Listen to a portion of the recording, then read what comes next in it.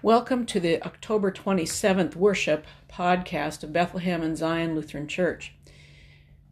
Let's begin with prayer. Mighty God, your servant Rehoboam divided your kingdom with his tyranny, yet you remained faithful to both kingdoms, even in the midst of conflict. Show us your presence in conflict and help us to resolve our differences, uniting this world in your name. In Jesus' name we pray. Amen. And our scripture reading for today comes from 1 Kings. Rehoboam went to Shechem, for all Israel had come to Shechem to make him king. When Jeroboam heard of it, then he returned from Egypt. And they sent and called him, and Jeroboam and all the assembly of Israel came and said to Rehoboam, Your father made our yoke heavy. Now, therefore, lighten the hard service of your father and his heavy yoke that he placed on us, and we will serve you. He said to them, Go away for 3 days, then come again to me. So the people went away. Then King Rehoboam took counsel with the older men who had attended his father Solomon while he was alive, saying, How do you advise me to answer this people? They answered him, If you will be a servant to this people today and serve them and speak good words to them when you answer them, then they will be your servants forever. But Rehoboam disregarded the advice that the older men gave him and consulted with the young men who had grown up with him and now attended him. He said to them, What do you advise that we answer this people who have said to me, Lighten the yoke that your father put on us? The young men who had grown up with him said to him, Thus you should say to this people who spoke to you, Your father made our yoke heavy, but you must lighten it for us. Thus you should say to them, My little finger is thicker than my father's loins. Now, whereas my father laid on you a heavy yoke, I will add to your yoke. My father disciplined you with whips, but I will discipline you with scorpions. So Jeroboam and all the people came to Rehoboam on the 3rd day, as the king had said. The king answered the people harshly. He disregarded the advice that the older men had given him, and spoke to them according to the advice of the young men. My father made your yoke heavy, but I will add to your yoke. My father disciplined you with whips, but I will discipline you with scorpions. So the king did not listen to the people. When all Israel saw that the king would not listen to them, the people answered the king, What share do we have in David? We have no inheritance in the son of Jesse. To your tents, O Israel. Look now to your own house, O David. So Israel went away to their tents. But Rehoboam reigned over the Israelites who were living in the towns of Judah. Then Jeroboam built Shechem in the hill country of Ephraim and resided there. He went out from there and built Penuel. Then Jeroboam said to himself, Now the kingdom may well revert to the house of David. If this people continues to go up to offer sacrifices in the house of the Lord at Jerusalem, the heart of this people will turn again to their master, King Rehoboam of Judah. They will kill me and return to King Rehoboam of Judah. So the king took counsel and made 2 calves of gold. He said to the people, You have gone up to Jerusalem long enough. Here are your gods, O Israel, who brought you up out of the land of Egypt. He set one in Bethel, and the other he put in Dan. Our accompanying gospel comes from Mark chapter 10. So Jesus called them and said to him, You know that among the Gentiles, those whom they recognize as their rulers lord it over them, and their great ones are tyrants over them. But it is not so among you. But whoever wishes to become great among you must be your servant, and whoever wishes to be first among you must be slave of all. For the Son of Man came not to be served, but to serve, and to give his life as a ransom for many. Last week's reading was a celebratory story. David had been anointed king. He led Israel to victory and united the 12 tribes of Israel into one nation. He established Jerusalem as the government and religious center of Israel.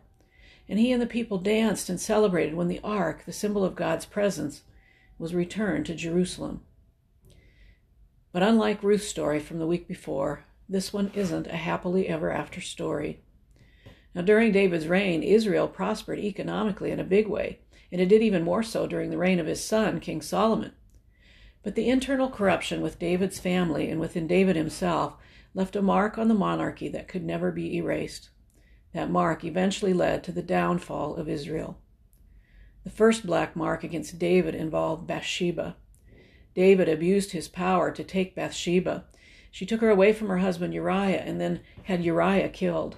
The first baby conceived to Bathsheba died.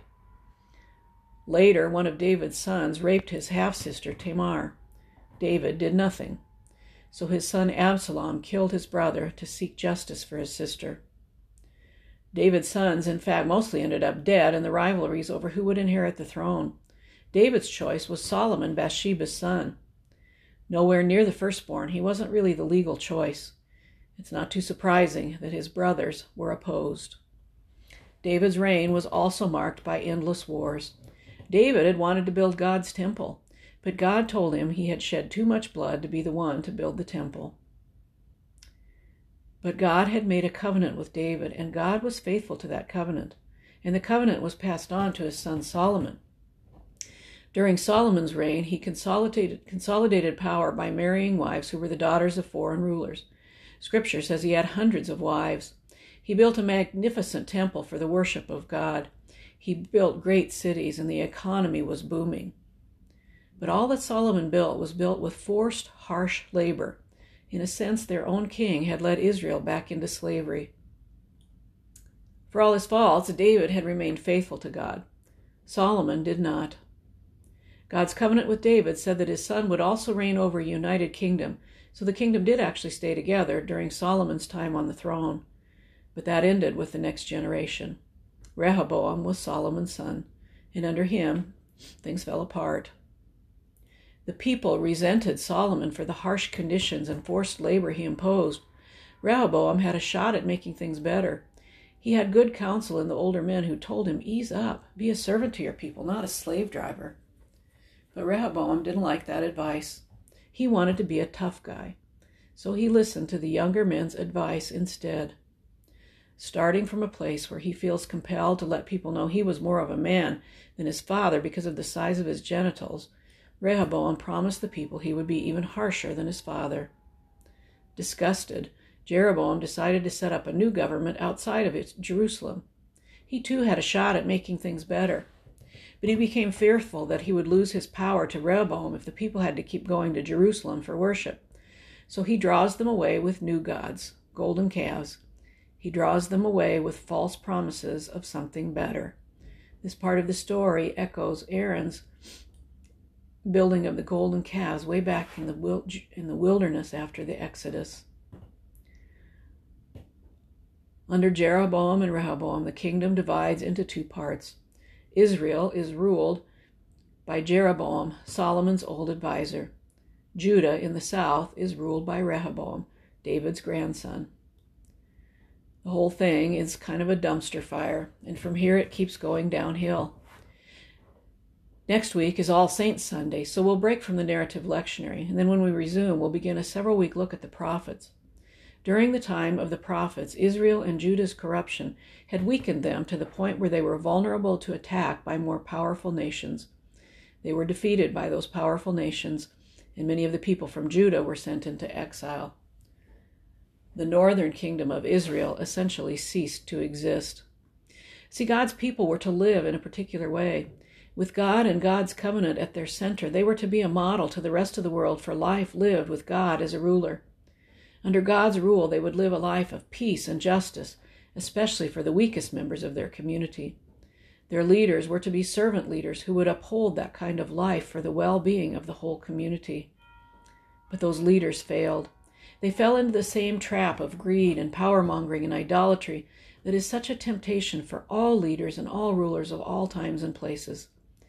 They lost their center. So as always, how do we hear something for us in this story? And are there any ties we can make to the Reformation, which we're celebrating this Sunday? It's kind of a funny thing. Today's story is about a nation divided. We also seem to be living in a nation divided. The church is divided more or less along the same lines as the political divisions. We mostly view division as a negative thing. And surely when division leads to a divisiveness that just simply paralyzes, it's not good. But the Reformation did in fact divide, and the church has kept dividing ever since. Sometimes the church divides over things that seem inconsequential. Sometimes a congregation divides because part of the congregation doesn't like the pastor. I've seen more congregations divide because the worship time was changed than just about anything. Even in those situations, though, if you look, there are often deeper and very unhealthy divisions. But sometimes the divisions in the church have happened because they needed to. At its heart, Reformation means getting rid of beliefs and practices that are wrong, that aren't consistent with the gospel. Martin Luther led the Protestant Reformation as a reaction to the greed, corruption, and power plays of the Roman Catholic Church of the time. All that greed and power-mongering and sometimes even downright evil were done in the name of God. In a word, sometimes division is necessary because human sin makes an institution a tool of the wrong side. It becomes an institution that has lost its center. The problem is, after divisions, sin keeps getting back in. Way back in ancient Israel, Jeroboam was right to break off. Rehoboam was all about using his power against his people and wasn't really fit to rule. But then Jeroboam ultimately didn't do much better. He got worried about keeping his power and drew the people away with false promises. Both of them lost their center. They lost their commitment to God. They didn't hold up their end of the covenant God had made with them. Well, so what is our center? It's in fact also a covenant. It's the new covenant. It's the new covenant written in Jesus' blood. Take and drink. This cup is the new covenant in my blood, shed for you and for all people for the forgiveness of sin. Our center is not the law. It's a person. It's Jesus. Our center is us joined to Christ in death and resurrection. But frankly, knowing that won't always help divisions within the church. And in fact, sometimes it will lead to division. And in these days, the most common divisions aren't even within or between churches. They're people who separate themselves from the church altogether. There are people who recognize that the church often doesn't look much like the guy they say they follow. There are people who long for the Spirit of God but don't seem to find that Spirit in many churches. I think all that points not to the end of the church, but to its ongoing reformation. Too often when churches say we need to get back to our center, they're talking about law. They uphold a Christianity whose perceived moral superiority excludes people they're not comfortable with. They forget that Jesus hung out with the people that made the Pharisees uncomfortable. The church all too often lifts up leaders who are charismatic and powerful. They join themselves to political power and forget that those we are called by Jesus to love and serve are the sick, the poor, the immigrant, the outsider, and the prisoners. Leaders in the church are called to servant leadership, empowered by the Holy Spirit and not by human power. I think, in our time and place, the church is being pushed to get back to its real center, the crucified and risen Christ, the one whose self-giving love is a model for us, the one whose Spirit dwells within us and within the church, the Spirit that's so active and alive in the world that she sometimes takes our breath away. A church like that will experience continued death and resurrection. But a church that can help connect people to that center is a church that God can use to love, heal, and serve the world. Amen. As a guidance for your prayers this week, I would suggest praying for our leaders in our churches, leaders in our nations, voters, and all of those who will be involved in upcoming elections. Pray that we all would approach leadership and our choice of leaders with the goal of servant leadership in mind. Have a good week, and we will meet again next week.